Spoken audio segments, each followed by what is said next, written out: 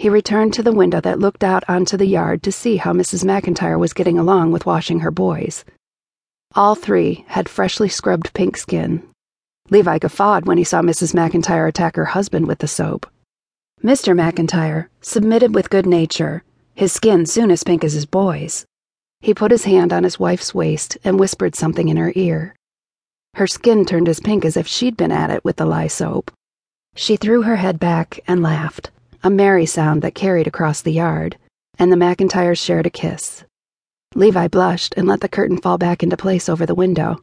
Since when did he spy on his neighbors? He sat in a chair to pull on his boots and regain his composure. That kiss, it was little more than a peck on the lips, but the ease in which they did it filled Levi with a longing he couldn't quiet. What was it like to live with another woman, one who loved him, cared for him, wanted to be with him?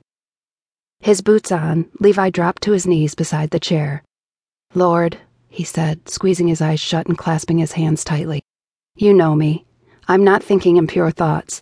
I just don't want to spend the rest of my life without a woman, a wife, I mean."